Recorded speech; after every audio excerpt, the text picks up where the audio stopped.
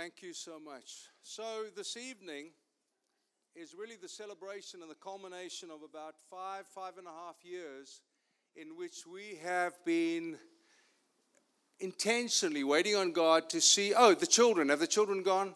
The little E's? Have they gone? Okay, the little E's. Intentionally just kind of praying, waiting on God, watching God do incredible things. One of the three mistakes that church plants make is to appoint leaders too quickly. Because you just don't know who has a heart for the community, who will lay their lives down for the community, who will sacrifice and surrender things for the well-being of the whole. And so it has taken us a number of years to kind of see who God raises up into the space. Now on the screen behind me there is a slide, and in the slide there are three Greek words that both Peter and Paul use when describing this great function. The word elder is not a familiar word. It's not something we use in common vernacular. It was back in the day, going back into the Middle Ages and before, but in terms of the English language. But it is a beautiful word, and in describing it, it's almost like both Paul and Peter looked for an image kind of that could binocular in and create one central understanding of this most weighted and yet servant-hearted of roles in the life of the church. And so in Acts 20 and 1 Peter 5, these words are used interchangeably, and they describe so wonderfully what these two couples have said and agreed they want to step into increasingly here in our community. The word poimano is to shepherd or to pastor, to feed, to tend a flock, or to keep sheep. So the big idea is to pastor. That's the big idea that they are buying into. You and I know we come into a church community with our own brokenness, and we are surrounded by broken people. That's the privilege and the miracle called church. It's not perfect people or people who are pretending to be anything they're not. It's in the honesty and vulnerability of who we are that God kind of creates a space in the front as we journey for those who are going to lead us, shepherd us, pastor us into the adventure that God has for us. Secondly, presbyteros, from which we get the word presbyterian. It's to elder, to preside, to govern, or to exact justice. And that's a big word, especially in the chaotic world we live in right now. Where will there be safety? Where will there be order? Where will there be God life in the midst of the chaotic world around us? And then the third is episkopos. That's where we get bishop from. I love this one. I love the others as well. But it speaks about to oversee or to integrate the whole. And the idea there is there are men and women who have that particular ability to almost hover over the community, all the people, all the ideas, all the responsibilities, all the programs, activities, things that we do. They are keeping a 30,000-foot overview of it, if you wish. We don't want people who are specialists, who are really good at one thing and that's all they talk about. We want people who are committed to the whole. And so these two couples have agreed, as we've prayed, as we waited on God, as we've had dialogues around this, to embrace the role of the shepherd, the role of the elder, and the role of the bishop. Now, I want to just honor Terry and Linda, though many of you don't know them. We've known Linda since 1977, since she was really young, and Meryl was even younger. And it's been a fabulous journey, us walking together now for 40, it was the first wedding I did back in the day. And Tyler and Haley were the first wedding I did here, go figure. And we have been best of friends, and we haven't been worst of enemies, but we've had our moments. We've headbutted a few times, like significantly so. But any relationship worth having, choose your finger. Any relationship that's worth having, you got to overcome. You got to have those obstacles and those hurdles. And so Terry and Linda have been incredibly helpful to help prepare and ready these two couples, and they will come up here and kind of engage with me in this beautiful piece of biblical protocol. Now, one more thing I want to say. There's no kind of biblical precedent as to how you bring about ordination. We just know from Titus 1:5, where Paul says to Titus, go to Crete, set in order that which is lacking, and appoint or ordain elders. He doesn't say how. He doesn't say what the steps are. He just almost assumes that there's a way to do it. What we're going to do tonight, and that's the way I love doing it when I do it in churches, is to get the two couples up. Now, you may ask, why couples? Are they both elders? No, not my understanding of Scripture. My understanding of Scripture is that the elder is a bit like a father in a house. If we're going to build a family, that's who we are. And we become dads in the house. Every now and again, people say, hi, Pastor Chris, or hi, you the pastor here. And I kind of have to think for a moment because it just isn't my headspace. I really am a father in the house. That's kind of what I am. But God has added two more. But every healthy family we know, as a general rule, have a father and a mother. And we know from Genesis 1 that God assigned Adam and Eve a singular assignment. It wasn't two assignments. It wasn't a couple going in different directions. It's a union. It's a Chris and Merrill. It's a oneness. And so we're praying over them because the wives are pivotal. They bring their gifts, their ministries, their insight, their wisdom, their discernment, and even great governmental insight on more than a few occasions. So before I bring the couples up, Terry, you brought your shepherd's crook thing in here. Do you want to speak now or forever hold your tongue?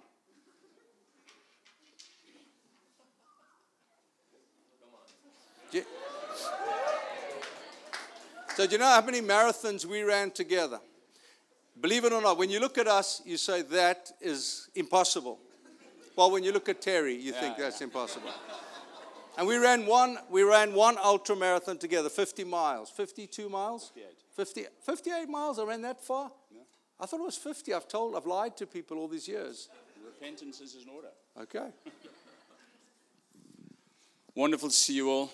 It's always great to be here. So I was in England a few weeks ago, and we were in an antique store in the Cotswolds, and I found an antique old shepherd's crook. I thought I'd buy it because I thought it would be great for ordination. Sort them out before we start. Nah. I want to talk a little bit about the shepherd because so often people become elders in a church and they love the position and they love the prominence and they love the governing, but most people don't like shepherding. And actually the heart of an elder, part of it is to shepherd and to care for God's people. And so as elders, as shepherds, we're always under shepherds to the great shepherd. And so I was just looking at Psalm 23 again today. The Lord is my shepherd. Yahweh is the word, is my shepherd. The ever-present, now, always with me, covenant-keeping God. He is my shepherd. And so as we become under shepherds, or these two couples become under shepherds, one of the things that it says is they need to be present with you as the congregation, as the community, as the people. They can't be distant. They have to be in and among and with you. And that's a really important thing. And so Psalm 23 helps us a little bit to understand that part of it, that a shepherd was to provide, to guide, and to protect. That's a role they take on. Now, that's a really big role. It's not an easy one. It's interesting that God called his people sheep. Any idea? Because they're hard to lead. Because they're difficult. They want to go in their own directions. And to be an elder is difficult. Because they have to keep a flock together. And the whole idea of providing is that they're leading you and hopefully putting you in a place where you can access God and everything that God has for you. Green pastures, beautiful water, good paths. They're taking you to those things so that you have the best opportunity as community to enter and be with Jesus. But they also guide and they protect. Now, even though you walk through the valley of the shadow of death, you fear not, because God is with you, his rod and his staff. His rod was beat off wild animals. Now, we don't carry rods, and if someone, hassles you, we hit them over the head with a baseball bat.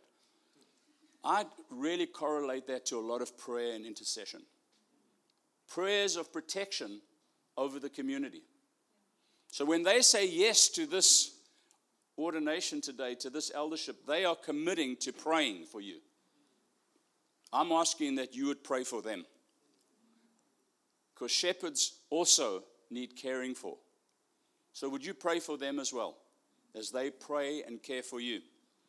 And then they were to guide. And this is why I have the shepherd's crook. There's the rod and the staff. So this is a staff. And a shepherd would carry one of these. And it had a hook in it, a crook. Why? Just because sheep would begin to wander, and they would able just to go like that and pull them back. There was the days before sheepdogs. There was a shepherd in the desert with his sheep and one of these. And when a lamb got caught in a deep thorn bush, he was able to stick this in, pull the lamb out. The other side was not for beating. It was actually to direct and also to keep it at a level like this. When the sheep came home, the sheep would pass under the staff and they would be counted. Now, sheep like to jump. So the staff was always put like that, and the sheep would go under. And the shepherd would be able to count his sheep to know that all the sheep were there. Now, this is not the numbering that God forbade David to do on his armies. This is not for them to say, well, we have 150 in our flock, and you only have 50 in your flock, so our flock is better than your flock. That's not what this is about. This is the story of Jesus saying, I leave the 99 to go get the one.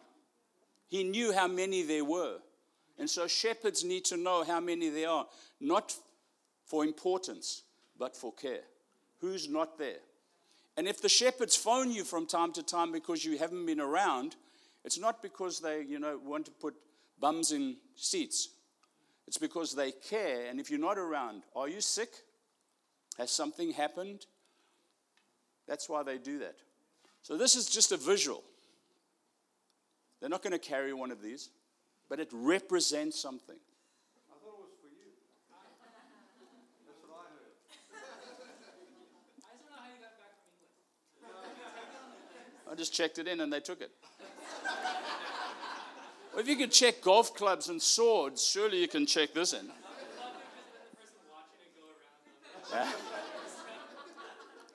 So, this is a massive task. It's a massive privilege.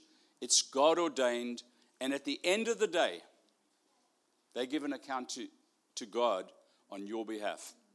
It's massive. So please do pray for them, love on them, support them as they help you. Is that all right? Thank you. Thanks,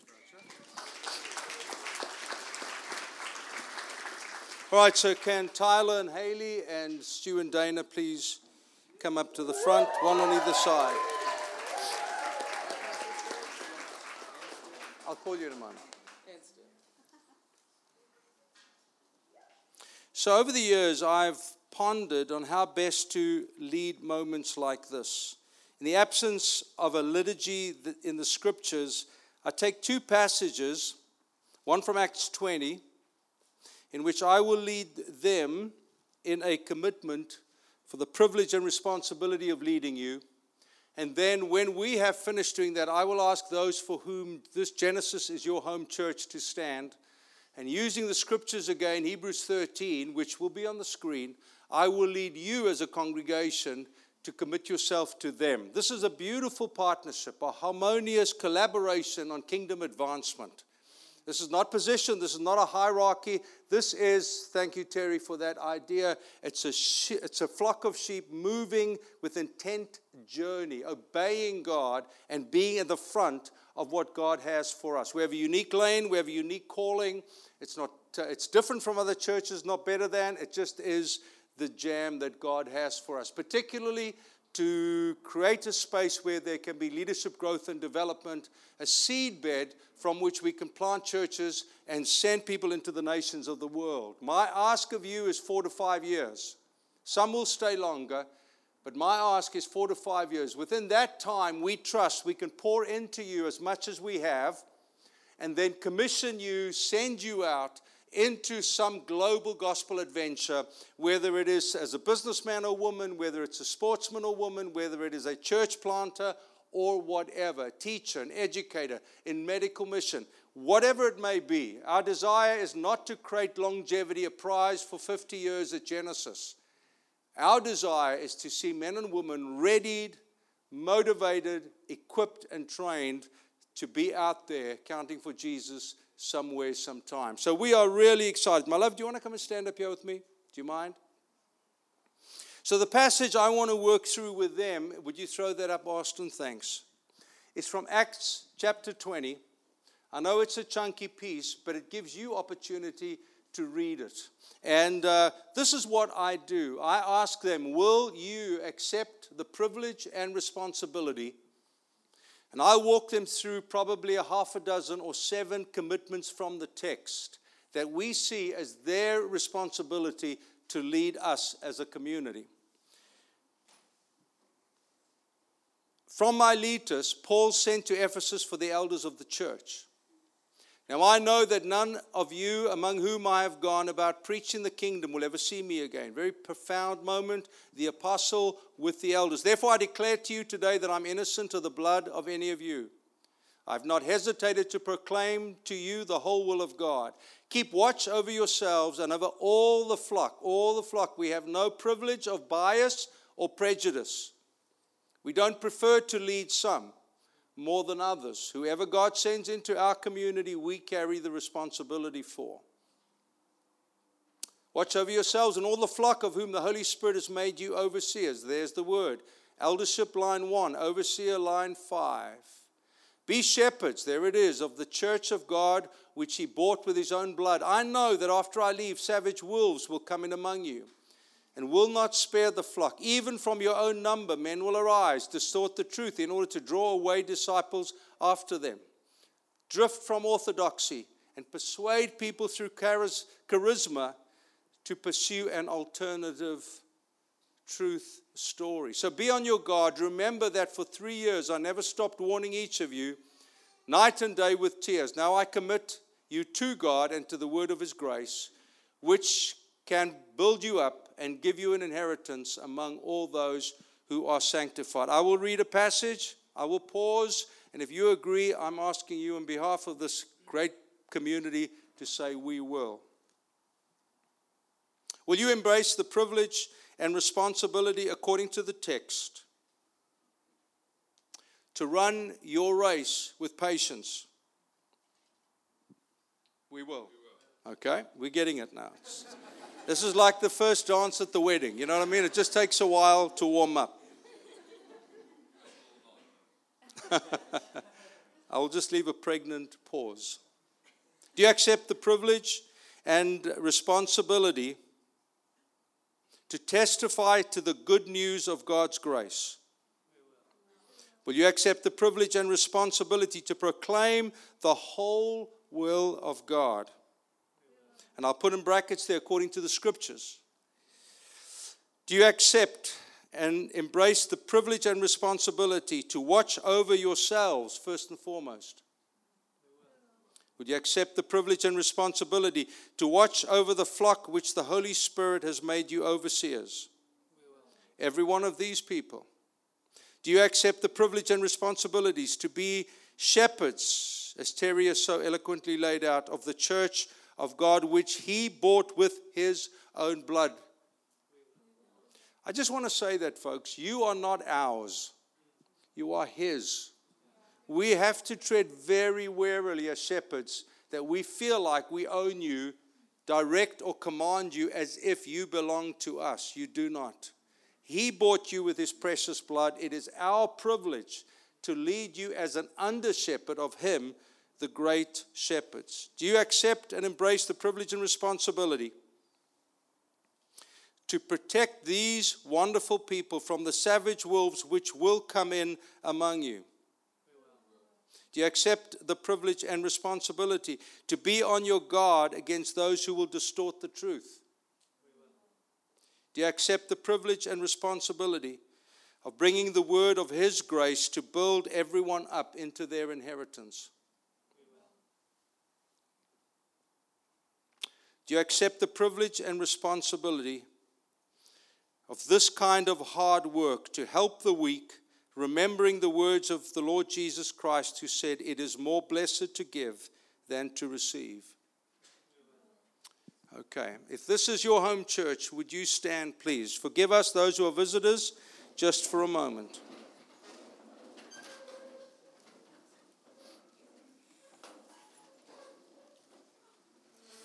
Beautiful, thank you. On the screen behind me, there will be a passage from the book of Hebrews. And in that passage, we read, I think in a most elegant summary of biblical ideas, remember your leaders. Remember your leaders who spoke the word of God to you. Consider the outcome of their way of faith and way of life and imitate their faith. Jesus Christ is the same yesterday, today, and forever. Do not be carried away by all kinds of strange teachings. It is good for our hearts to be strengthened by grace. Through Jesus, therefore, let us continually offer to God a sacrifice of praise, the fruit of our lips that openly profess His name. And do not forget to do good and share with others, for with such sacrifice God is pleased. Have confidence in your leaders. Submit to their authority. I know that's not a popular word. It is still a Bible word, if understood well. Submit to their authority because they keep watch over you as those who must give an account. Do this so that your work will be a joy, not a burden, their work. For that would be of no benefit to you. Pray for them. I will do the same. I'll read a passage. I will pause and I will ask you to respond together. Before the Lord in a sacred moment, we will. Genesis community, whom we love deeply, for whom we are incredibly, incredibly grateful. Meryl and I were praying for you this afternoon, and it was with great intimacy, affection, and tenderness that we've just spoke about the 5 years we've journeyed together. It's been a pretty remarkable story. Outside of His grace and the miracle-working power of His Holy Spirit, we would not exist. We would not have made COVID. But God in His kindness held us together. You are a testimony and a testament to the goodness of God and the faithfulness of God. So you, Genesis Costa Mesa, will you accept the privilege and the responsibility to remember your leaders? Do you accept the privilege and responsibility to honor those who speak and spoke the word of God to you? Do you accept the privilege and responsibility, this is a big line, to consider the outcome of their way of life? You are allowed to consider our way of life. Do you accept and embrace the privilege and responsibility to imitate their faith? Jesus is the same yesterday, today, and forever. Do you, Genesis Costa Mesa, accept the privilege and the responsibility to have confidence in your leaders? Do you accept the privilege and responsibility to submit to their authority? The privilege and responsibility to allow them to watch over you, as Terry described, men and women who give an account.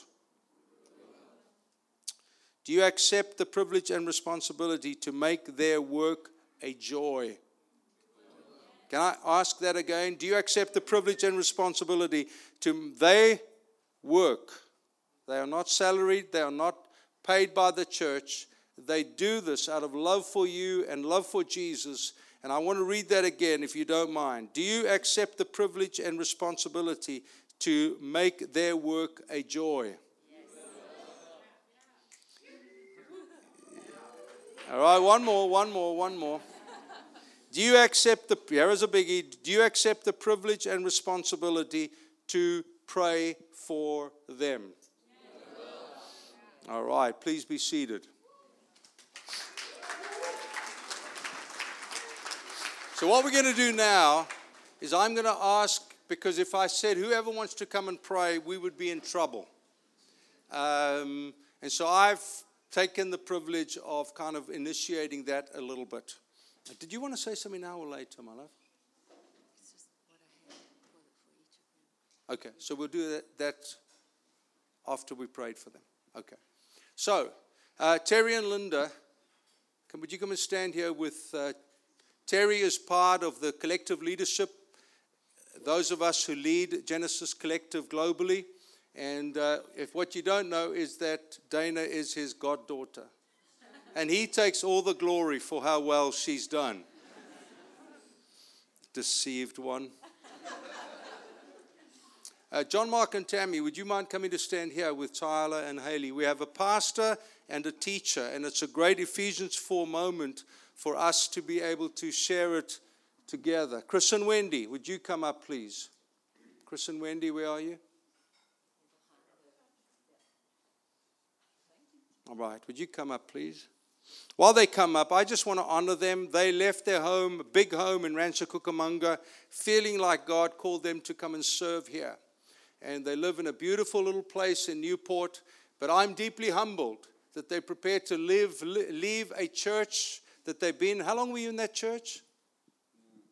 Too long, 25 years. 25 years. You mean they kicked you out, Chris? I actually called the pastor and he said, please take them. Please take them. And they left that church 27 years to come and help serve, love, and care for you.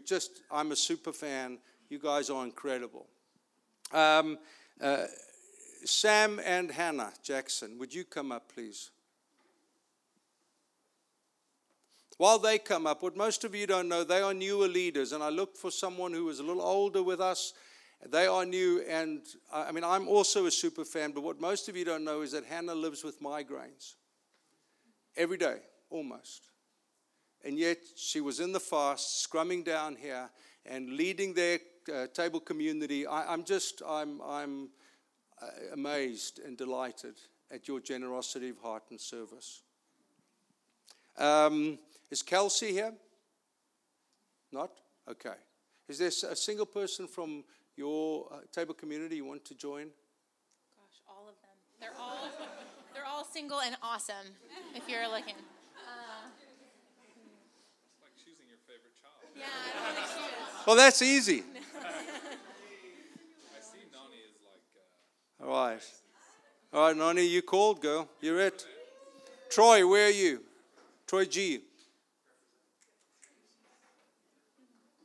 love you all equally. Nani represents everyone. Why did I choose Troy? Obviously, this was really, really difficult, but Troy came to see me. He has a degree in business and accountancy from Biola. Felt God say, don't go into the marketplace and go and make money. I want you to live off lesser means so that you can serve the kingdom freely. And he asked to come apprentice with us. And he's now started running our books, which is really wonderful. But I love that spirit of sacrifice. Now, that's not going to be everyone's story. And please don't hear that I'm saying that's a higher virtue than your obedience. The highest virtue is obedience. It isn't what it looks like. But so what we're going to do is I want all of you just to rally around the couple, please. I'm going to give you a few moments just to pray over them. Would you choose one of the couples? And just where you're seated, just pray for them. We're going to give some time. We can't have the mic available because it'll take too long. But if you don't mind rallying around and praying for these precious people, and then I'm going to kind of pray an ordination prayer at the end.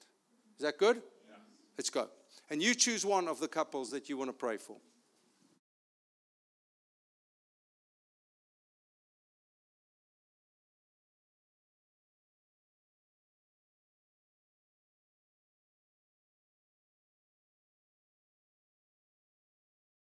Father, we are caught between celebration and sacredness, and I guess they interplay with each other.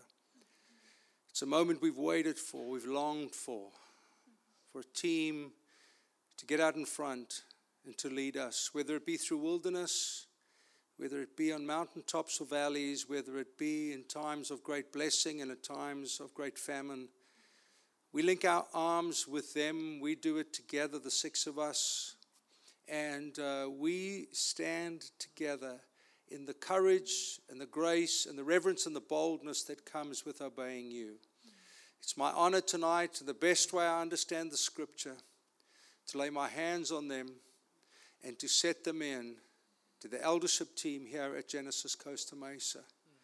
in the humility of words and yet the power that they carry, we ordain them into this great space, as we've heard, to pastor, to oversee, and to govern. In this adventure, the page is turning tonight. This is the beginning of a new chapter in our story. And we are deeply, deeply grateful to you, oh God, for these two couples, for the kiddos that are here, and for the little guy that we're waiting to arrive real soon. We're so privileged that you're putting families together on an adventure of faith. Be blessed. Find your grace and strength in Him. Remain ever in the shadow of the Almighty, drinking deeply and fondly from the well that preserves us and refreshes us, knowing the voice of the Holy Spirit at all times. And may this God, the shepherd who walks before us, be ever close to you as we walk together. We welcome you in to this community as two eldership couples in the name of Jesus Christ, the Father and the Holy Spirit. Amen. All right, do you guys want to go and sit?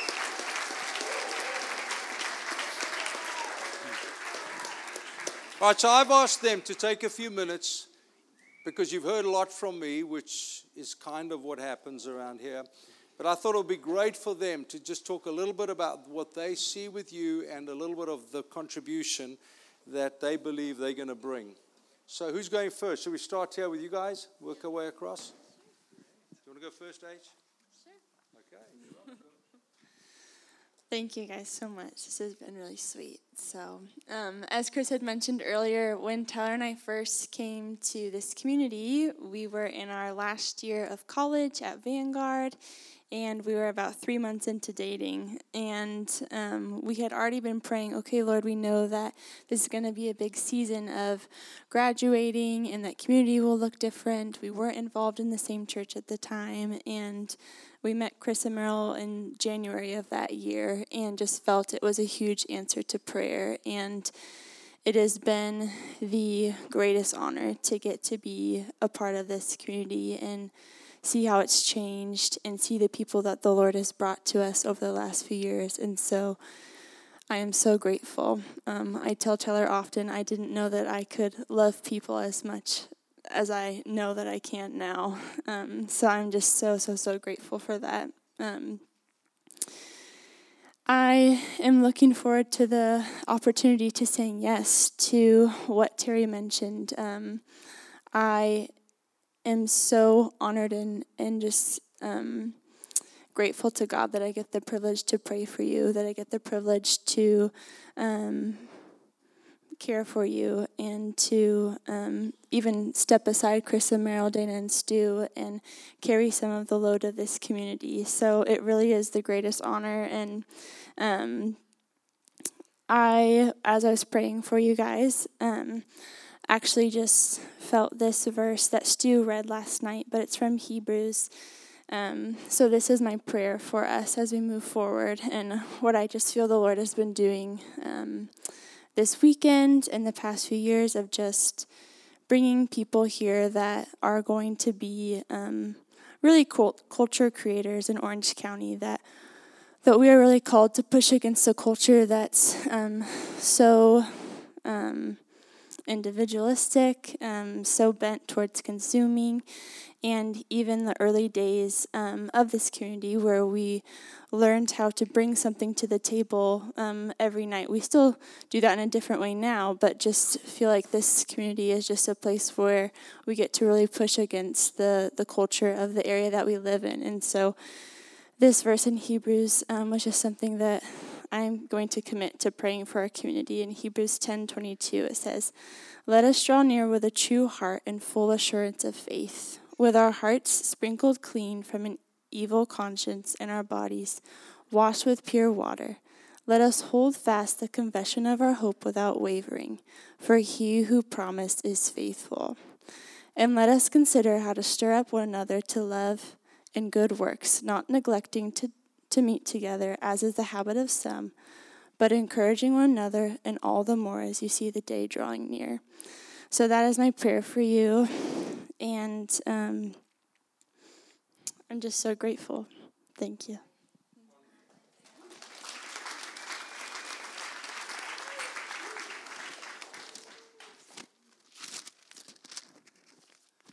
So there are just two scriptures that were just on my heart as Chris asked us to just share about our heart for eldership and for this community. And the first is Genesis 1, verse 27. So God created man in his own image. He created him in the image of God. He created them, male and female. He blessed them, and God said to them, be fruitful, multiply, fill the earth, and subdue it. And the story of Genesis for me has just been a fruitful multiplication of his image in Costa Mesa, in the world, in our lives. We've had the joy and honor of leading a table community or midweek or home group or whatever the 15 names we've had for it has been along the way for a couple of years now. And I mean, I just wrote down like some of the ways in a kind of a nuclear sense that we've just seen the image of God multiplied so beautifully. We've seen the drug addicted baptized. We have seen housing miracles for people. Haley and I were one of those. Abundant generosity amongst 20-somethings who don't have thousands of dollars to give. We've been the recipients of that as well financially. It's just been very humbling. We've seen community transforms people's walk with the Lord completely. We've prayed for healings. We've seen out-of-towners become immediate family. And I think just as a community at large, mission in the city has become such a central piece to Genesis. And I'm just so amazed, like my story of Genesis, and the reason I have faith in the local church at all is because it has been such a fruitful multiplication of God's image. I think that our lives, I think your lives, I think Costa Mesa, I hope the nations will look different because of this church. And so that's the multiplication that I see and I pray to continue. But I also, something I feel for where we're going is I want to read Romans 12:21 over us. Don't be conquered by evil, but conquer evil with good. One of my professors says that this is the work of church planting, conquering evil with good, shining a light into dark places. And even this week, as we've all been fasting together, the theme that has consistently come up through our prayer and worship times is holiness. That God is calling us as a community deeper into holiness. And so I hope, and I ask you to hold me accountable, that I be somebody who you can imitate my faith. That you can see me as somebody who longs for holiness above anything else. And that I could be a leader, not as like Egyptian authority Pharaoh figure, but like as a loving good shepherd who's just pointing you to the good shepherd all the way. And so in worship and teaching and coffees and dinners at our place and husbanding my wife, that you would hold me accountable, especially. No. That's really good. What else is there after that? Yeah.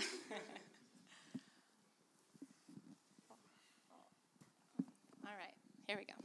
When I was thinking about tonight, and the residents from last year will probably laugh at me because, yes, I'm going to quote Bonhoeffer. But he has this line in his book, Life Together, where he says, Christian community is not an ideal, but a divine reality. And I thought, and he goes on to say, he who loves his dream of community more than the community itself becomes a destroyer of the latter. And as I was thinking about this beautiful group of people, I thought, I want to be committed to the divine reality that God has for you. Not some ideal, not some out there theory, not some kind of best practice, but the divine reality that God is calling us to be as a people. Divine as in his his destiny, his purpose, his plan, but the reality of it, the good and the bad, the victory and the failure, the hard times and the easy times, that in all of those spaces that we would be shepherds who can come along the divine reality of what community can really look like. And my hope and my prayer is that in Stu and I, that we would love the divine reality of Genesis, that we would participate in your realities, that we would partner in your spiritual development, that we would love you dearly, that we would contend for you and with you in faith, that we would be, as Philippians says, of the same love, united in the same spirit, and that we would in all humility consider you, as that passage continues, more important than ourselves. We don't have infinite capacity, but I am so trusting that God's vision for this community and this body, he will sustain, and hopefully he will use us along the way. I want to read this finally. Where is it? Oh, no, sorry. This is my prayer for us.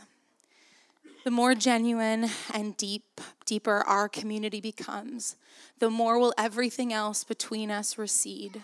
The more clearly and purely will Jesus Christ and his work become the one and only thing that is vital between us.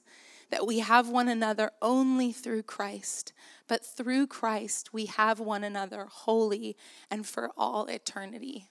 That is my prayer for us, and that is our promise to you, that all, and in all, I mean in the goodness of it that holds us together, would be the unending, unceasing, unbreakable bond that is Jesus Christ.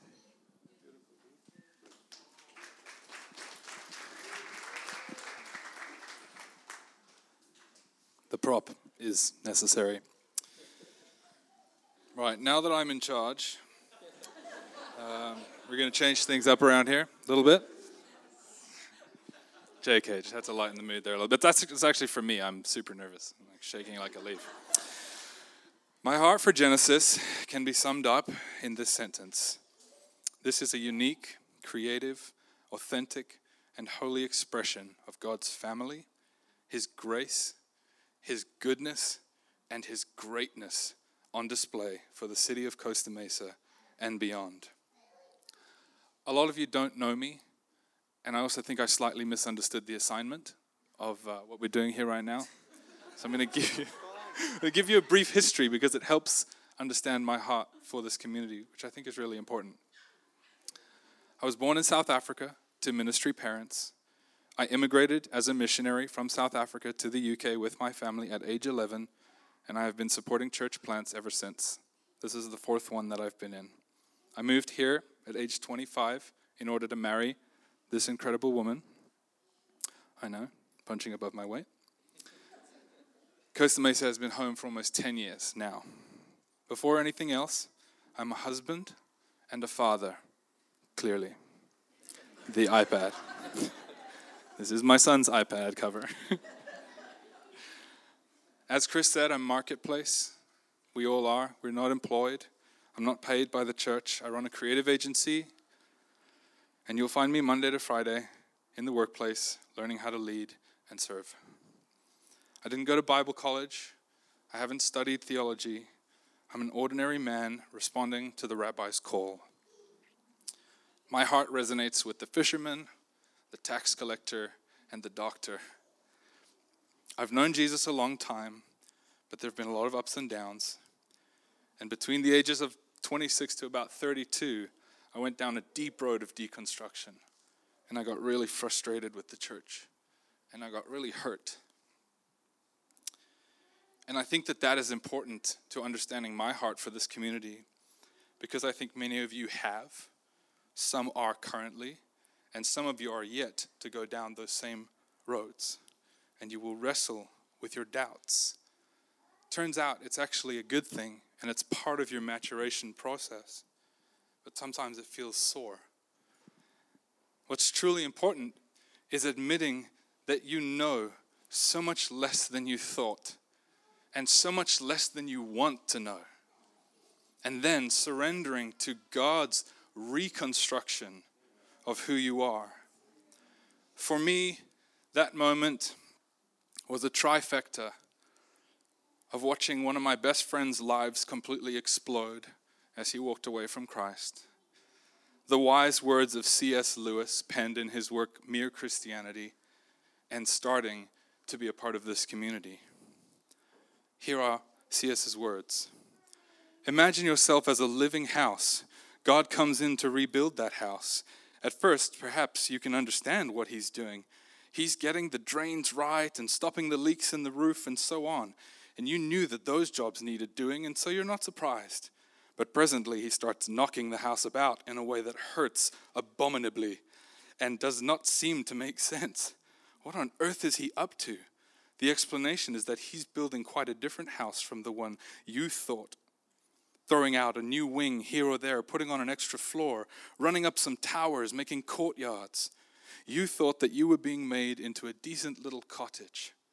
But he is building a palace, and he intends to come and live in it himself. And it was about the time of the convergence of those three things that I started to visit Genesis. We were part of another community, and I was deeply disoriented. And as I stood in the throngs and the majesty of worship that this little church somehow knows how to do so well, I felt my dry, hard sponge of a heart being wetted again, softened and responding to the Spirit. And in one of those early meetings with you as we worshiped together, I heard the voice of God tell me, I'll give you a heart for these people. And for me, that was at a time where I couldn't feel my heart at all. And he said, you will have a purpose here. And I knew that it was to lead, even though I felt so far away from being capable to do that. And about 9 months later, we joined, and he started to rewrite in my heart what it meant to lead. My vision for this church, look around, this is not a standard church demographic. People come in here and are shocked by the youth, the diversity. Why are so many cool young people passionate about Jesus? It's perplexing for some people, but it's important for us to realize that we have a unique call of God in our lives. And as a community, to me, my heart beats with creativity. I'm a creative director. I run a creative agency. I want to follow Jesus and be discipled in a creative way. I don't want the status quo. I'll rebel against that. And so my heart is for us to find new and relevant and exciting ways to be disciples of Jesus in our city. I'm passionate about holiness, which I firmly believe is the highway to the fullness of life as God intended it. Not something that is put on us to shackle us or limit us, but something that we are given the opportunity to enter into in order to experience true freedom and true abundance of life. Holiness will color your life to the absolute maximum. I believe in worship, not just singing songs.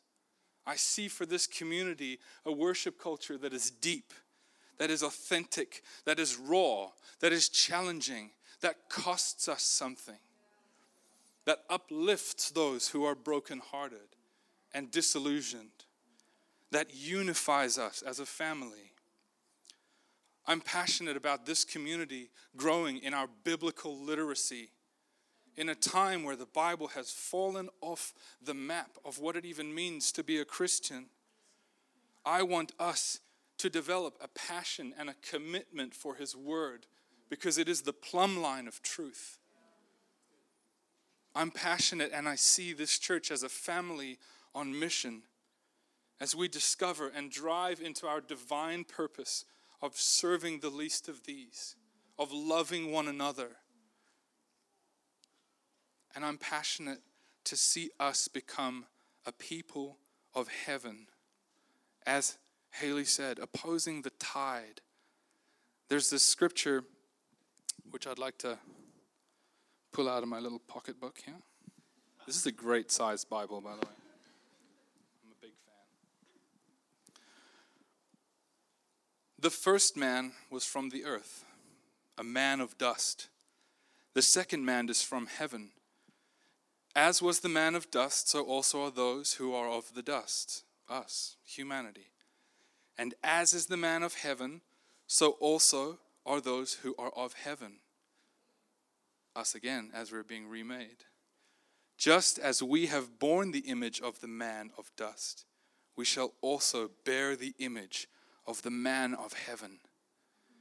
And that phrase, man of heaven, and obviously women of heaven, people of heaven, is what I'm passionate for this community to become, and why I stand up here willing to say yes to serving and working and putting in the extra effort so that we can become people of heaven.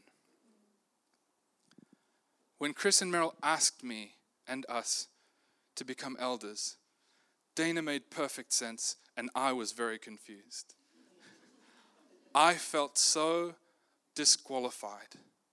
And I went away in private and I said to God, God, I don't feel qualified for this. And he said to me in his beautiful way, which one of my people that I called was qualified before I called them?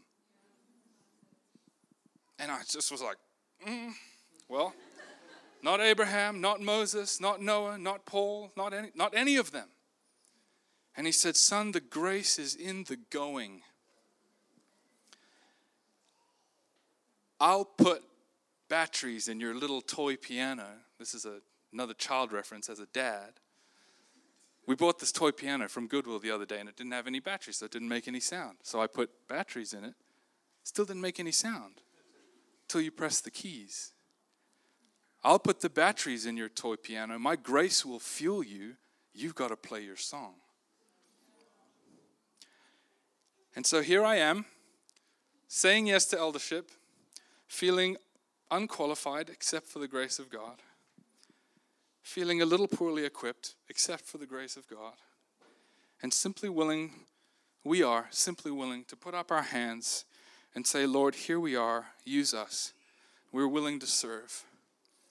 And if my service and our example of apprenticeship to Jesus, messy and manic as it may be, empowers any of you to take just one more step towards Christ and his kingdom, then I will be deeply satisfied, knowing that he is getting all of the glory.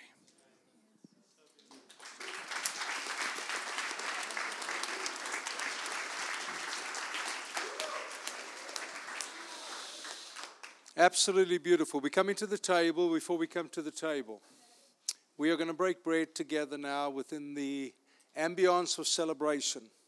I'm sure you know by now this has been an evening of difference and yet an evening of great import to us as a community. On your tables is bread. Can I have a bread, please, Olivia?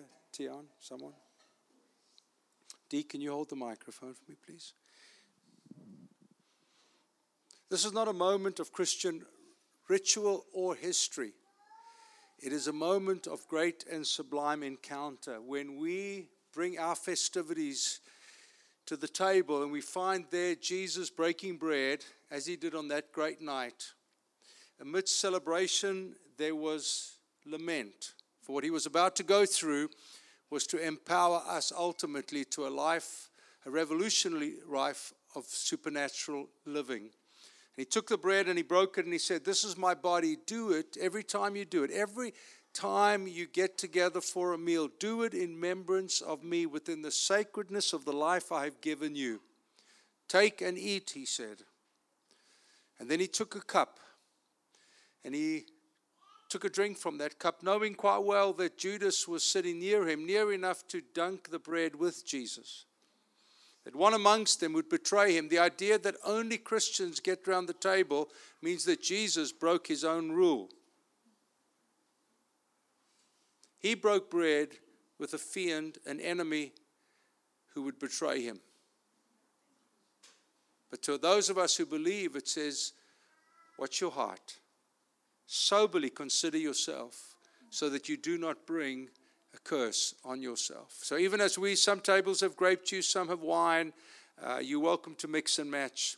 I want us to do it together in gratitude. I want you to take the bread. I want you to take the wine. Even if you're a visitor here tonight, we celebrate you being with us. Thank the people around you for being here.